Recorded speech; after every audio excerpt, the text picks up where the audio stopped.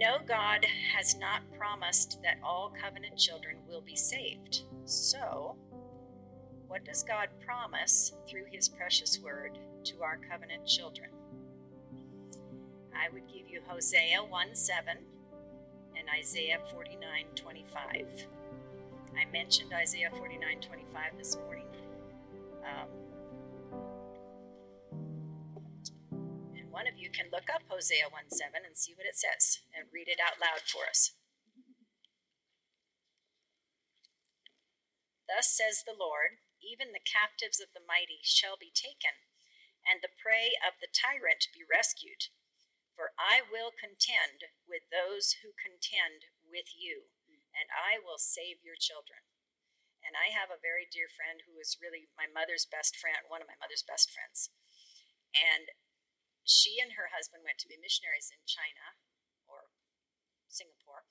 And when they came back home for furlough, they got involved with a couple of people who were being led by a spiritual leader, and it turned into a cult, and they were all living together and swapping husbands and wives, and it was awful. And the mother of my mother's good friend, knew what was going on and was, of course, on her knees day and night about that. And she found this verse, and she knew the Lord gave her that verse, that the Lord would save her children. Her daughter had been a strong Christian, and she was still saying she was a strong Christian, but that this leader was being led by the Lord to have everybody live together. And she actually, so this mother of her kept on praying this prayer, and this woman actually fled the commune, and she took like 2 little ones, and then the husband fled with the other 3 on another day. So they actually realized this is totally wrong, and we've been duped. So anyway, that's one story. Especially that is how I found out about that verse, is because that woman, the daughter herself, that was my mother's friend, told me about that, and I have used it also with my own. Just prayed it. So somebody read Hosea 1:7. Somebody that's got a good, strong voice. Go ahead.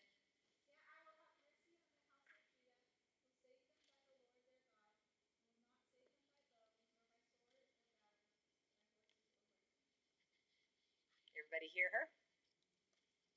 Okay, Hosea 1:7.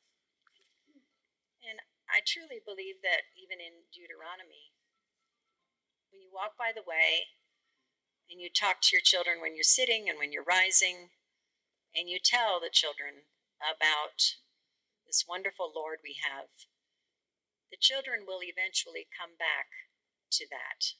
Even if they're old, they will say, the ancient paths are the true paths. And God hears the prayers. My husband had an amazing testimony, or has an amazing testimony. He came from a strong Christian home and missionaries in the Congo. When they came home, he was 15 years old, and he'd been in the Congo since he was 14 months old. The shock of coming into American teen culture in 1960 was horrible for him. He was wearing missionary barrel clothes, and the slacks were wide, but all the guys were wearing the skinny jeans that they wear now. And he felt completely out of place, and of course, because he's a big guy, they thought, oh, football player. He'd never played football. He played football in Africa, which is soccer, and he felt completely lost, and he missed his African friends, and slowly but surely, he went away from the Lord, though he loved his parents, and he knew that their faith was real, but he didn't want to deal with God. And so at the age of 27, after many different jobs, many runnings away from God, and his parents for a while did not even know what he was doing or where he was. He was a skydiver. He was a stock car racer. He owned a bar for a while. He was on drugs and alcohol at one point, and just having a horrible life. And he finally decided, I'm going to kill myself. So had just broken up with a girl that used to be, if you remember the magazines back in the 60s and 70s, she was the White Horse Gin model on the White Horse, and my husband was engaged to her. And he realized that she wasn't a Christian, he wasn't himself, but he knew that this marriage was not going to work, so he broke it off like 3 weeks before the wedding. And the night that he decided to kill himself, he was on his way to see her and apologize to her for calling it off, but still knowing he wanted to explain more, that they really shouldn't be married. And then he decided instead to just try to kill himself. So he drove his sports car about 120 miles per hour into a parked car off of I-10 near New Orleans. He did not know that the people who were in the parked car were actually switching drivers in the front of the car. He couldn't see. He was going too fast and crashed into this car. Fortunately, they were not hurt. They got knocked down, but they were not hurt. But he was thrown into the engine of his car, and there was a Holiday Inn right off the exit where he had just crashed into this car. And the Holiday Inn called, of course, emergency and police, and they arrived very quickly, but the car was in flames, and Walt was in the engine. And so they just stood there watching, figuring, well, this guy's gone. Fortunately, I said the 2 guys that were changing their driving were fine.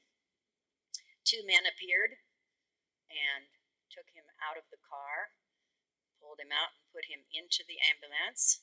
Not a singe, not any hair was burned on Walt. He was unconscious, but of course they ran to the hospital, and the police said, we need to know who those people were. So they'd asked everybody. Asked Holiday Inn, did you see 2 men come? They disappeared. So we believe those were angels, and I'm so very thankful that God had me marry him. So in the hospital, he had many internal injuries. He had 1 leg broken in 4 places, and in the hospital, as he was recovering, there were black nurses who were praying for him. And so 4 months he was determined not to give in to the Lord, almost 4 months. And of course his parents came to visit him, and he told them, I don't want people coming to me and preaching at me. He was angry. He was angry that he hadn't killed himself, didn't really understand how he got out of the wreck. But somebody gave him Francis Schaeffer's book, The God Who Is There, and he began to realize God had saved him.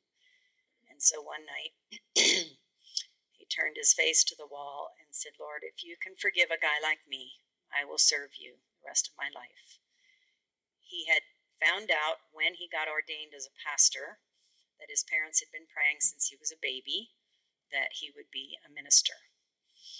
So got out of the hospital. I know this isn't part of the question and answer, but it's just a wonderful story to tell. Anyway, gets out of the hospital, and so he had this amazing sleep that night. He said when he woke up, he thought that was a completely different sleep from what I usually have. Hadn't been sleeping well anyway. And one of the black nurses came in and looked at his face and said, hallelujah, he got the Holy Ghost. She goes running down the hall and tells all the other black nurses who had been praying for him. And they all came in and were just, hallelujah, praise the Lord. And he was embarrassed. He said, shh, be quiet. But he was thankful for them. And so when he got out of the hospital, he had crutches, and he thought, I've got to talk to my dad, and I have shamed his name, and I need to really ask forgiveness. I was a prodigal son. And so he called the office to, his father was an architect in New Orleans, and he asked if he could have an appointment to see his dad, and the secretary of his dad said, you don't need an appointment to see your dad. He said, well, it's his work day, and I want to make sure that I have about an hour with him. And so when his dad saw, he said, don't tell my dad that it's me.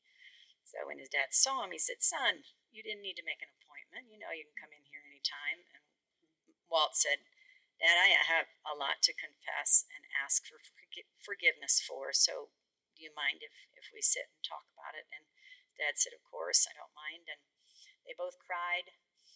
And Walt thought the more I confess, the more it's going to make him cry more. So he just said, Dad, I just want to ask your forgiveness for everything. I've done so many wrong things, and you all have been such good parents to me.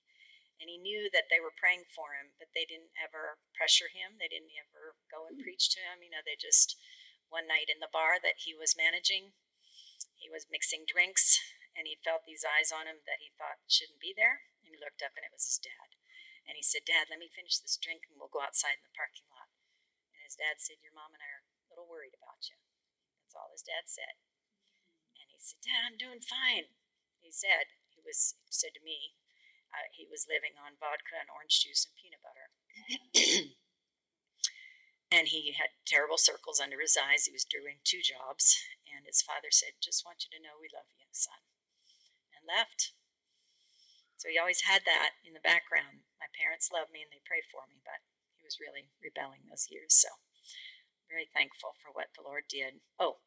So that day he had gone to see his father in the office. He's on his way home. He took the bus. He didn't have a car anymore. And he's on crutches, and he's going down the sidewalk to his home, his parents' home. And he hears the phone ring because his mother liked to save electricity and didn't use air conditioning. And so here's the phone ring, screen windows, and he's hobbling along, and his mother comes to the door and says, "Walter, you've got a phone call." She didn't tell him who it was. And so he comes in, says hello, and it's his dad. And his dad says, "Welcome home, son."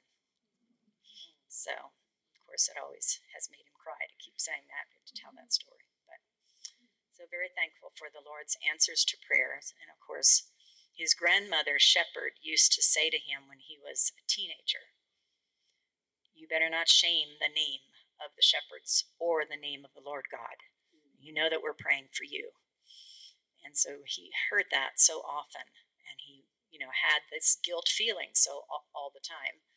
But he said, "I was just determined to have my own way." But the Lord took me away from that. And then he came to seminary after that. I met him the second year he was at seminary. So he was a hippie, but I did not see him as a hippie that second year. He cut his hair right before he moved into my mother's house. He said, "You would have been chasing me as a hippie, I'm sure." And I said, "Nope, I would not have." Okay, another question.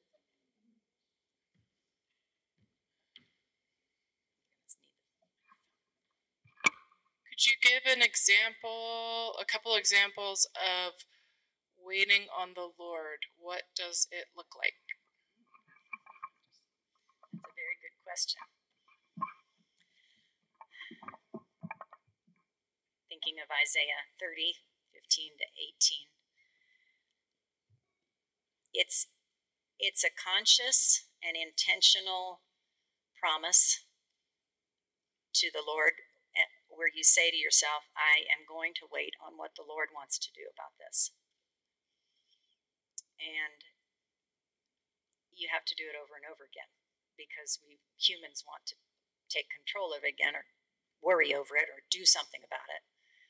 And when we do something about something that the Lord can do in his own timing, we usually mess up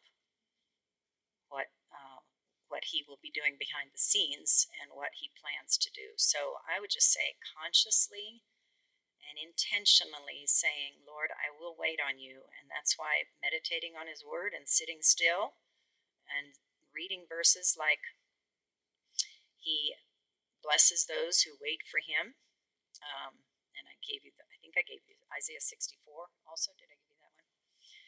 I just love that. It says we don't have any clue what the Lord can do. Eye has not seen, nor ear heard. You make your name known to your adversaries, that the nations might tremble at your presence. When you did awesome things that we didn't look for, you came down. The mountains quaked at your presence.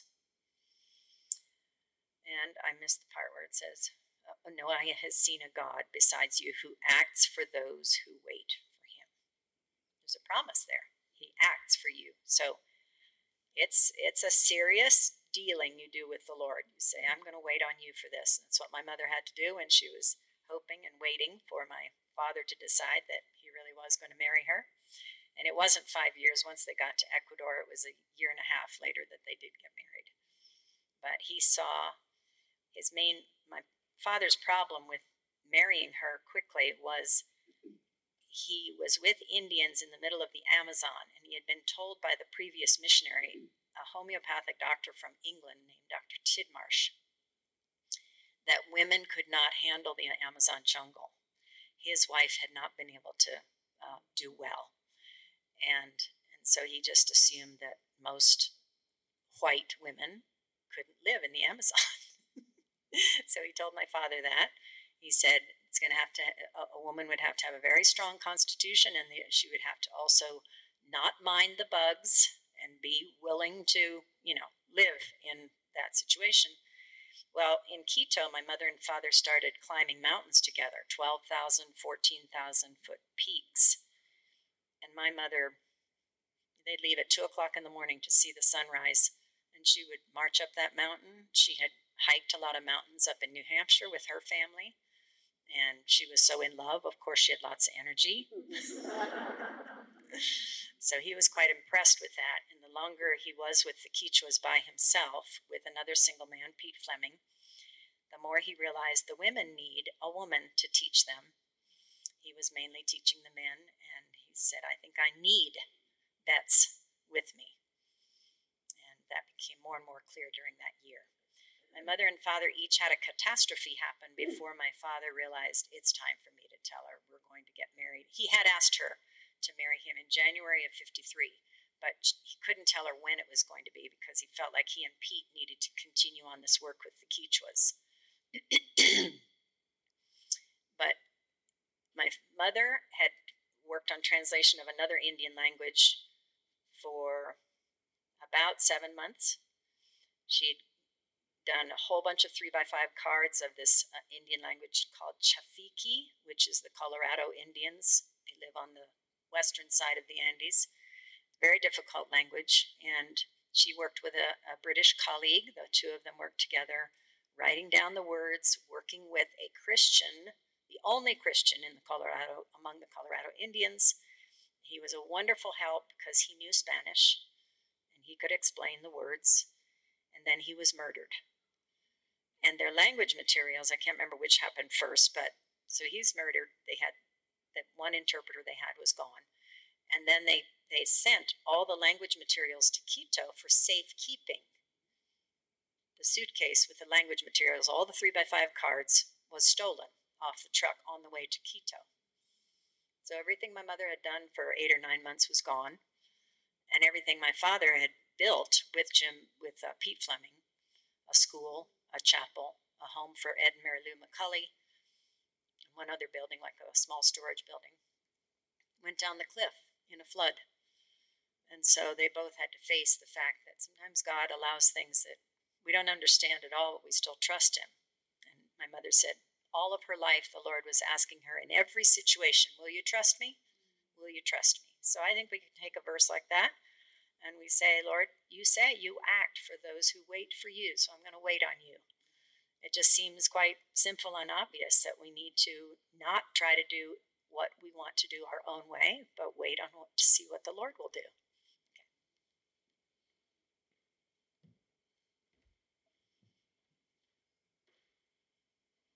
What are some ways you can practice contentment when you're longing for a different season of life? The grass is greener on the other side mindset. That's a hard question.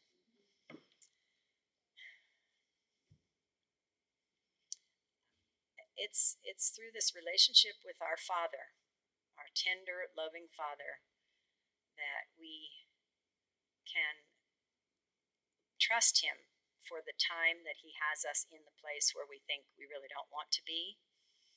When I was in Africa, thinking I was so excited about going and being a missionary, thinking I was going to learn French fast, and I couldn't.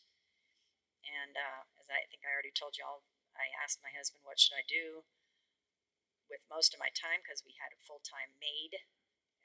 Every missionary does, at least in that country. And he just said, I want you to be hospitable, which is what we'd always done since Louisiana days. And waiting on the Lord means serving at the same time that you're not doing what you know you want to do, but you have to wait for the Lord to do. So I would say with my own children, as they've turned into adults, and some of them are not choosing to go to church every Sunday. And that's very common among the millennials. But I have a couple that are out of the millennial age now. Prayer. It's just active trust, active prayer. It's simply, I will wait on what he wants because he knows what's best. And those first 5 years in California, when I didn't like being there, I wanted to be on the mission field, I kept on, of course, raising my children, homeschooling, feeding them meals. And, I was aware that I shouldn't be disgruntled because I was aware the Lord had brought us there. But really accepting it and thinking, well, we might be here 10 years instead of just a few years. That was a work of the Lord. And that's when I found that Isaiah 30 passage, in returning and rest, you shall be saved. Quietness and confidence shall be your strength. So I don't know that I've answered that question very well, but just active trust, active prayer, active continue to serve. You know what you are supposed to be doing. You wish you could be doing something else. Even in the Congo, I was so excited to go to the Congo. Just my mother's whole life being a missionary, and I just had always wanted to be a missionary from the time I was about 20. And my husband had wanted to go back to the mission field since he had left at 15. And we kept praying and praying that he would send us to the mission field. It didn't happen for 31 years. We were married for 31 years before we went to the Congo. And those 3 years were good for the 3 children that we took with us and for me and Walt. But my mother began dementia right before those 3 years. My son was diagnosed with something called Charcot-Marie-Tooth, one of the 3 that was the youngest. He was the second youngest. In fact, he was the one I was holding in arms when my husband came and said, should we do a Bible study together? And then I had high blood pressure, which I never expected to have. My mother never said she had high blood pressure. I was active. I felt healthy. I was proud of my health. I ate lots of vegetables, and I couldn't believe I had high blood pressure. But menopause brought that on. And my husband said, I think we're supposed to stay in the States, especially because your mother needs you to come visit her. And I prayed and prayed and prayed that the Lord would give us a job, my husband a job, within a few hours of my mother. Never happened. There was one possibility of a church needing an intern, a pastor that is there until the next pastor comes. Interim pastor. So there was one possibility of 1 hour away from my mother, and he's getting an interim pastor job. No, they decided they didn't want him because he was too conservative. So it didn't happen. We waited and we hoped, and we even prayed that we could be near his mother, who was in Louisiana. The Lord didn't give us a job in either place, so we moved to North Carolina and started a church, which we didn't feel adequate at all for, and it was long waiting and praying and asking, how are we supposed to do this when neither of us have administrative gifts? You're starting a church, you do need an administrator. But the Lord blessed us in those 9 years that we were in North Carolina, and the church just was a tiny church. It was 30 or 40 people when we left. And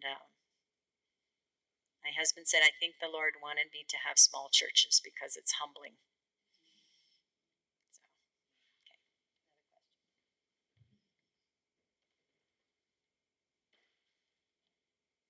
Okay, this is like 2 parts.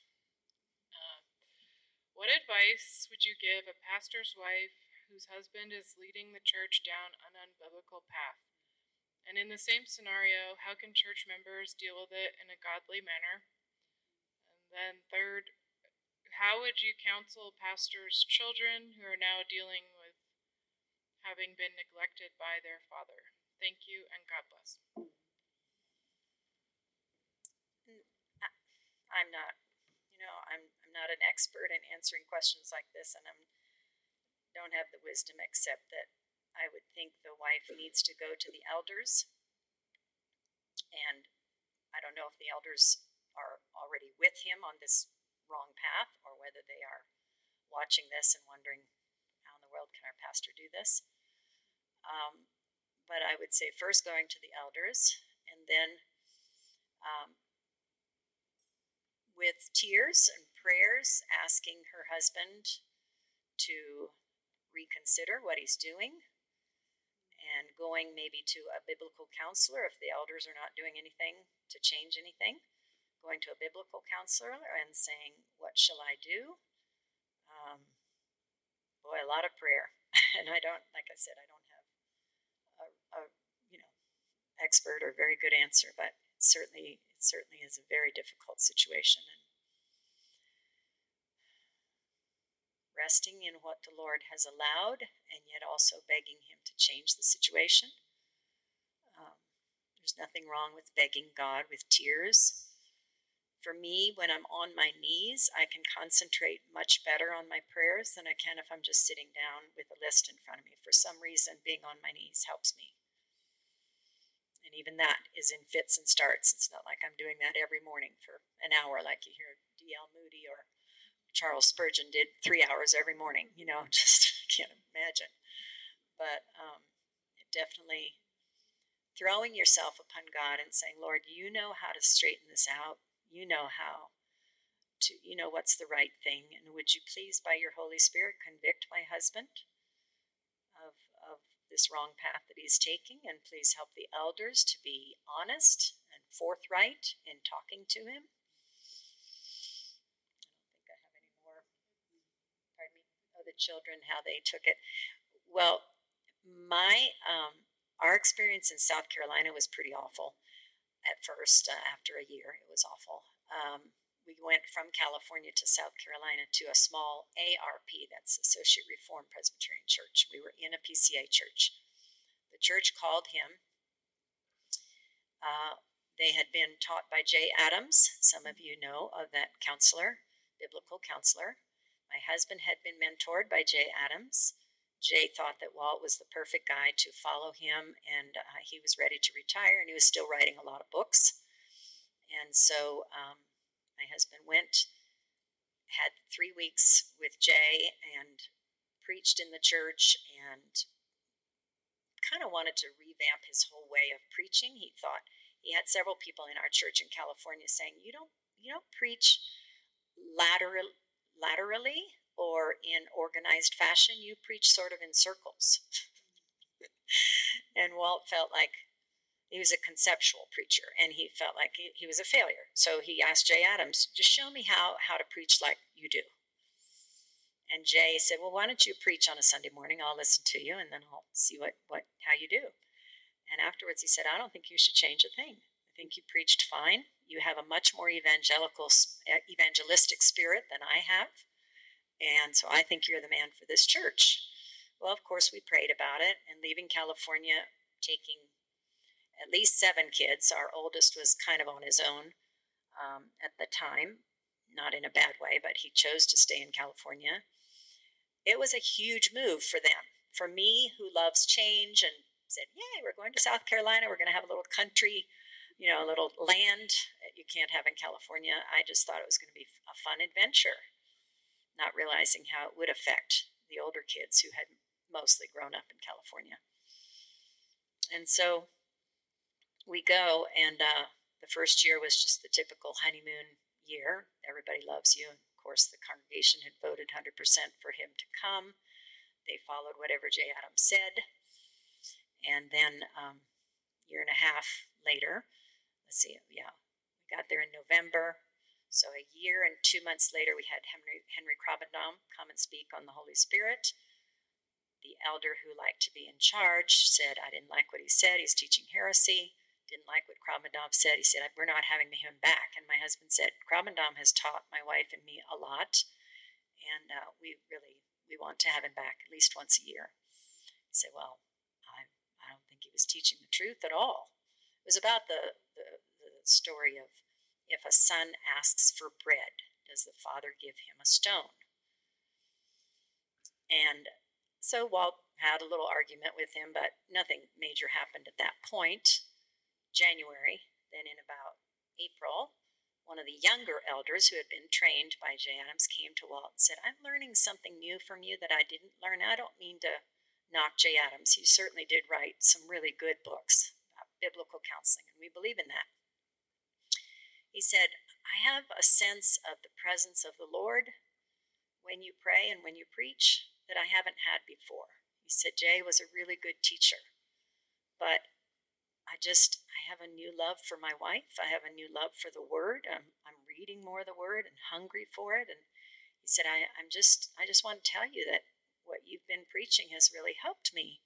And Walt said, would you give a testimony at especially how your love for your family and your wife has changed? And he said, well, they don't give testimonies in this church. And Walt said, what?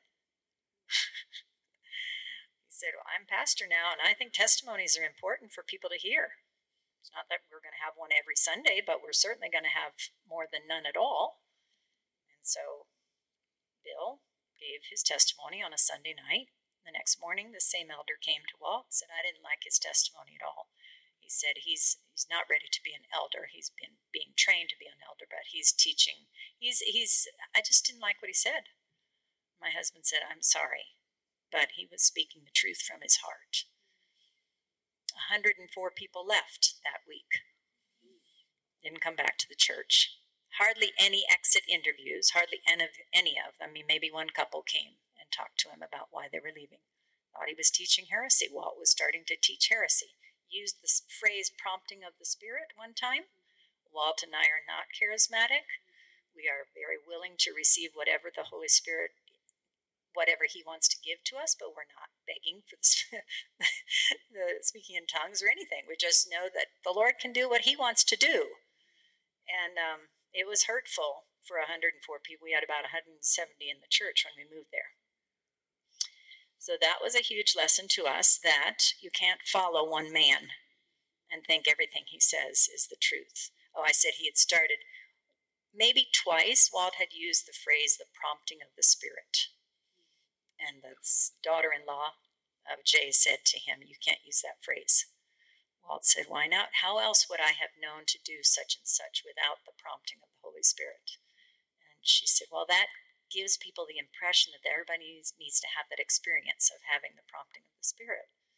You've got to let God be God, and you've got to ask him to do what he wants to do with your life. And so for our children, I'm sorry, I've gotten off the question. The children moving to South Carolina was harder than we realized it would be. The ones in high school had quite a hard time. We had been homeschooling, and we put our fourth child, Jim, into high school as a sophomore, into a public school. It wasn't a great school. So he gained a few friends. He was a great singer. He joined the choir, and he wanted to wrestle like his grandfather did. And second week of wrestling, he got not a staph infection, a ringworm on his cheek from the mats, I guess. And the coach said, you can't do any wrestling until it's completely gone. Well, that took the whole season, so he never got to wrestle. That was very disappointing for him. And then our daughter, Christiana, who was the third one, so Jim's the fourth, I homeschooled her through her junior year and then put her in school as a senior. Well, that was a pretty poor decision, I think. She didn't have the friends in the high school at all. She did have one friend, but she was going to a Christian school. And so I think her senior year was very, very hard, and I didn't really know how to handle it. I didn't know what to do with. I could see that she was getting depressed or she was just sad. I didn't, and she really wanted to be in drama, and the drama already had their group of players, and so I think the whole move was hard for all of them. We all loved where we lived. We were able to get a house with 13 acres. We had a horse for Colleen. Colleen was one of the girls here. But I did not know how it affects children to make a big move like that. So when all those people left, two of our kids said, well, one of the kids said they had talked to each other before supper. They said, Dad, we've all voted and we've decided, and they waited. And Walt is looking at them. And we've decided to stay with you. And all those people left, and that was so, tender for them to say to their dad. But the one of the family with that main elder who had said he didn't like Krabendam, they were, two of the boys were the best friends of my son and daughter, Jim and Christiana. And so it was very hard for them to see them leave, and they didn't really understand what was the problem. And so all we could do, I think the thing we did wrong was we talked too much about church people with our children, and that is totally wrong. The children should see that the parents are, if the father's a pastor, the parents are working together to love the congregation and are not gossiping. We even had a little silly phrase, ooh, church secrets, and they would hear, let's hear a church secret, And one silly one was that our son had discovered one girl liked to clip her fingernails in the back row every Sunday. And our son wasn't going to tell us who it was. And, of course, everybody wanted to know who's clipping their fingernails every Sunday. But it was hard for them, and we don't really have any good way of dealing with what we did wrong, except to say, my husband often said, I think I made a big mistake leaving California. We were quite happy. The church had grown a lot. We'd been there 10 years, and Jay Adams had advised Walt. We were asking, how do we discern God's will about whether we should move to South Carolina or stay in California? And he said, well, you write down your pros and cons, and you pray, and you ask God to help you decide. And we went to talk to him about it, and I said, Dr. Adams, could I ask, and I knew how close Walt and he were, I said, could I ask if it's okay to ask for some kind of a sign from the Lord that we are supposed to move to South Carolina, because the pros and cons are so equal. We're very happy in our church right here in California. And he jumped on me and said, those who look for a sign are from an evil and adulterous generation. And I just shut down. I thought, I didn't mean a sign. I just said to him, I said, I don't mean a sign up in, writing in the sky or lightning strike us or anything. I just mean something in the circumstances that would show us it is time for us to move. He wouldn't hear of it, but it was Krabendam that explained to us about seeking God's will, desiring his will, and doing what we delighted in. And my husband really had an evangelistic spirit and gift. And he said, Krabendam said, do you have your elders all with you on that evangelism spirit? Do they go out visiting with you to share Christ? And Walt said, no. He said, well, then you go and ask those people, because he'd already visited South Carolina, ask the elders in the South Carolina church, do they have zeal for evangelism? Do they want to go visiting and telling people about Christ? So Walt got to ask them, and they all said, of course, yes, we want to do that. So to us, that was a sign. That was what we're supposed to do. But anyway, you make your steps, and you think you're doing the right thing, and you look back and you see some, Walt would say, broken bodies behind you. And we had 7 years in the South Carolina church. Once all those people left, the Lord started bringing people in. We had always prayed for a multicultural church, and in the South, it's very unusual to have blacks and whites together. And the Lord brought a black couple that is still in that church. They brought their brother and sister, and then we had a whole bunch of Hispanics in the church. So the Lord answered that prayer, and the church began to regrow, and it was wonderful. So the children watch all that, and I think we were unwise in our talking, trying to explain. They didn't like some of Dad's phrases in the sermon, so they've gone to another church, and we just didn't do very well. So I don't have a good answer for what do you do with the children that are wondering. So in our case, we don't think Walt was doing anything wrong, but in that case, from that question, the children are wondering, what are we supposed to do if Dad's going down the wrong path? If the mother is talking to the children without the father and saying, believe he's choosing something that's unbiblical to do for the church. Bring it up to the Lord and you say, Lord, you show us what to do. And I think the biblical counseling from someone is very important. And prayers, asking people to pray. Like I said, I'm not an expert in answering all these questions. Okay, something more Lighthearted. What form of birth control did you guys use after 8 kids?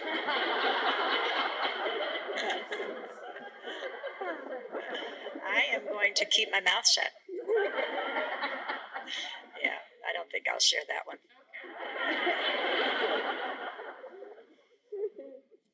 What advice, this is the last one, what advice would you have for how best to be an encouragement to people around you to be a thankful people? So how would you read it one more time? What advice would you have for how to best be an encouragement to people around you to be thankful?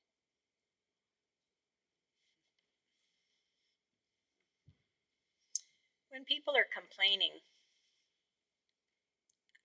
I try, and I've had other people do this to me, not just look at the bright side, but I try to say, well, let's be thankful that such and such, or let's be thankful for how God is still sovereign. How in the world can we do exactly the right thing in a situation when we don't? Read the question one more time. I'm still kind of trying to get my mind around how would I answer it. Sorry. How would you encourage people to be thankful?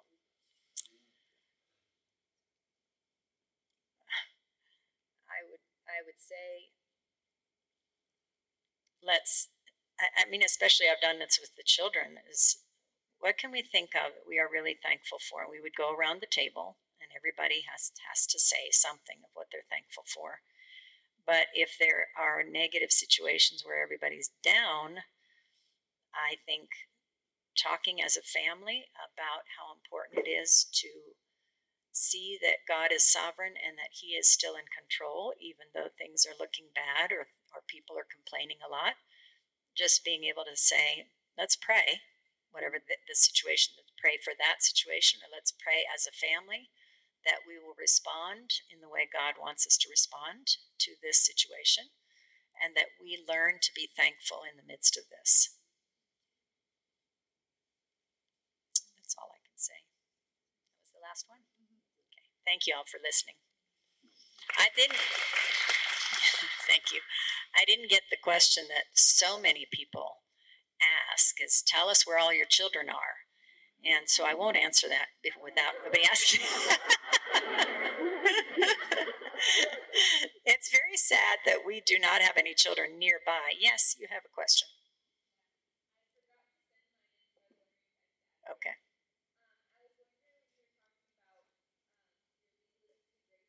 Yes.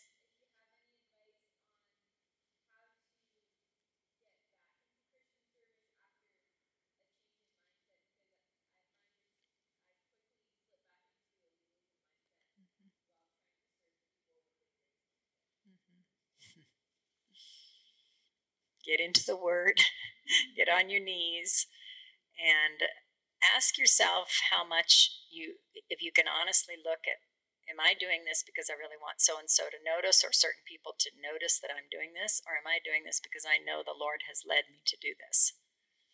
And it's so freeing to know when we are doing something for the Lord that we don't have to say 2 days later, I did so-and-so for such and I did such and such for so-and-so. We don't have to tell anybody that, it's for the Lord, and there's joy in doing it. So really seeking him to help you discern when you're doing things to look like you're really busy with good works. And that's what the Pharisees were all about, being busy with good works and being proud of themselves. And again, just saying, Lord, I know that there is time in one day to do all that you want me to do.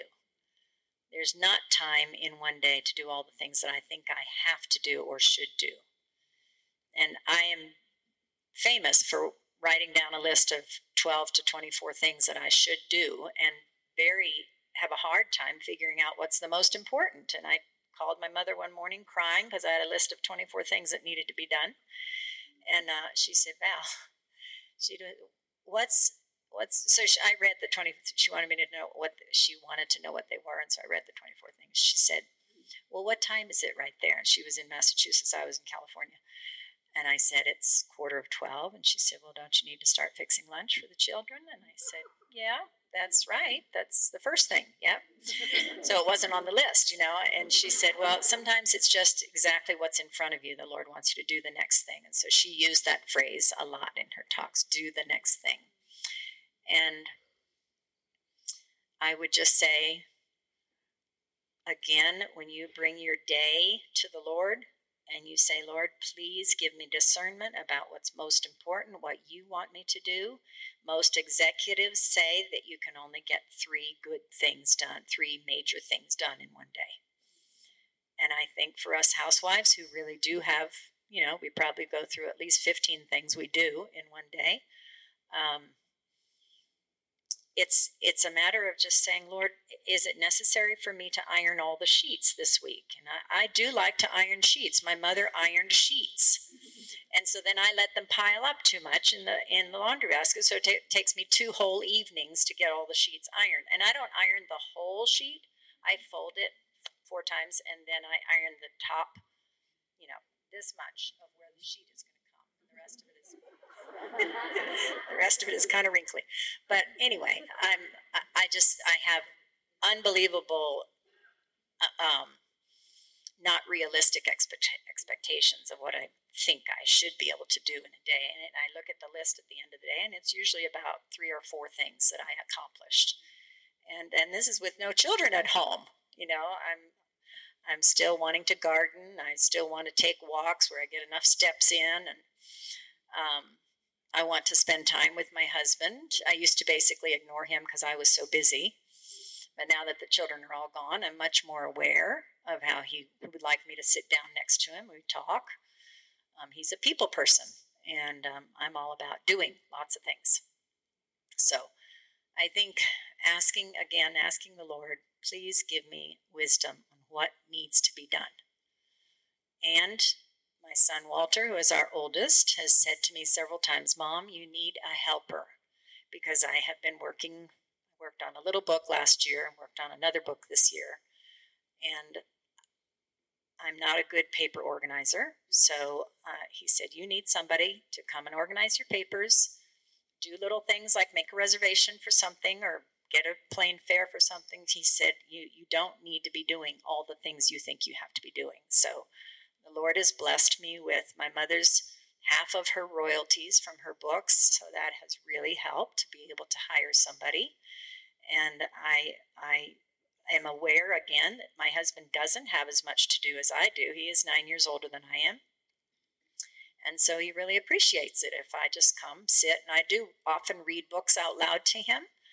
And that really gets us both talking about the books and helping us to get through some books. We have lots of wonderful books in our house, and I look at them very sadly thinking, I'm never going to get through all those books. Many of them were my mother's books, and not the ones she wrote, but the ones she had in her bookcases. And I just think one day at a time, one thing at a time, the Lord is to be honored by us focusing on what he wants us to do. And in his retirement, we still feel strongly that we should be hospitable. I have a little more bigger expectation of myself that we should have people over at least once a week. My husband is not so excited about that, but he does know and agree with me that we need to be Christ to our neighbors. And so I don't know if I answered that question at all. I get off on a wrong track, but anyway. May the Lord bless you all. And I will say, my children are spread from England to California.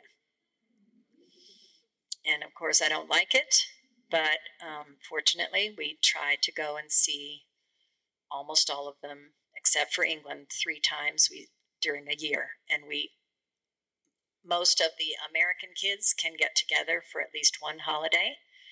And this summer, I'm so excited because we have rented a big house with 15 bedrooms, and we will have 28 Shepards all together, in-laws and children. We'll have 11 grandchildren. All of the kids from England with 4 kids are coming, and so I'm very, very thankful that we could do that. Okay, thanks for listening.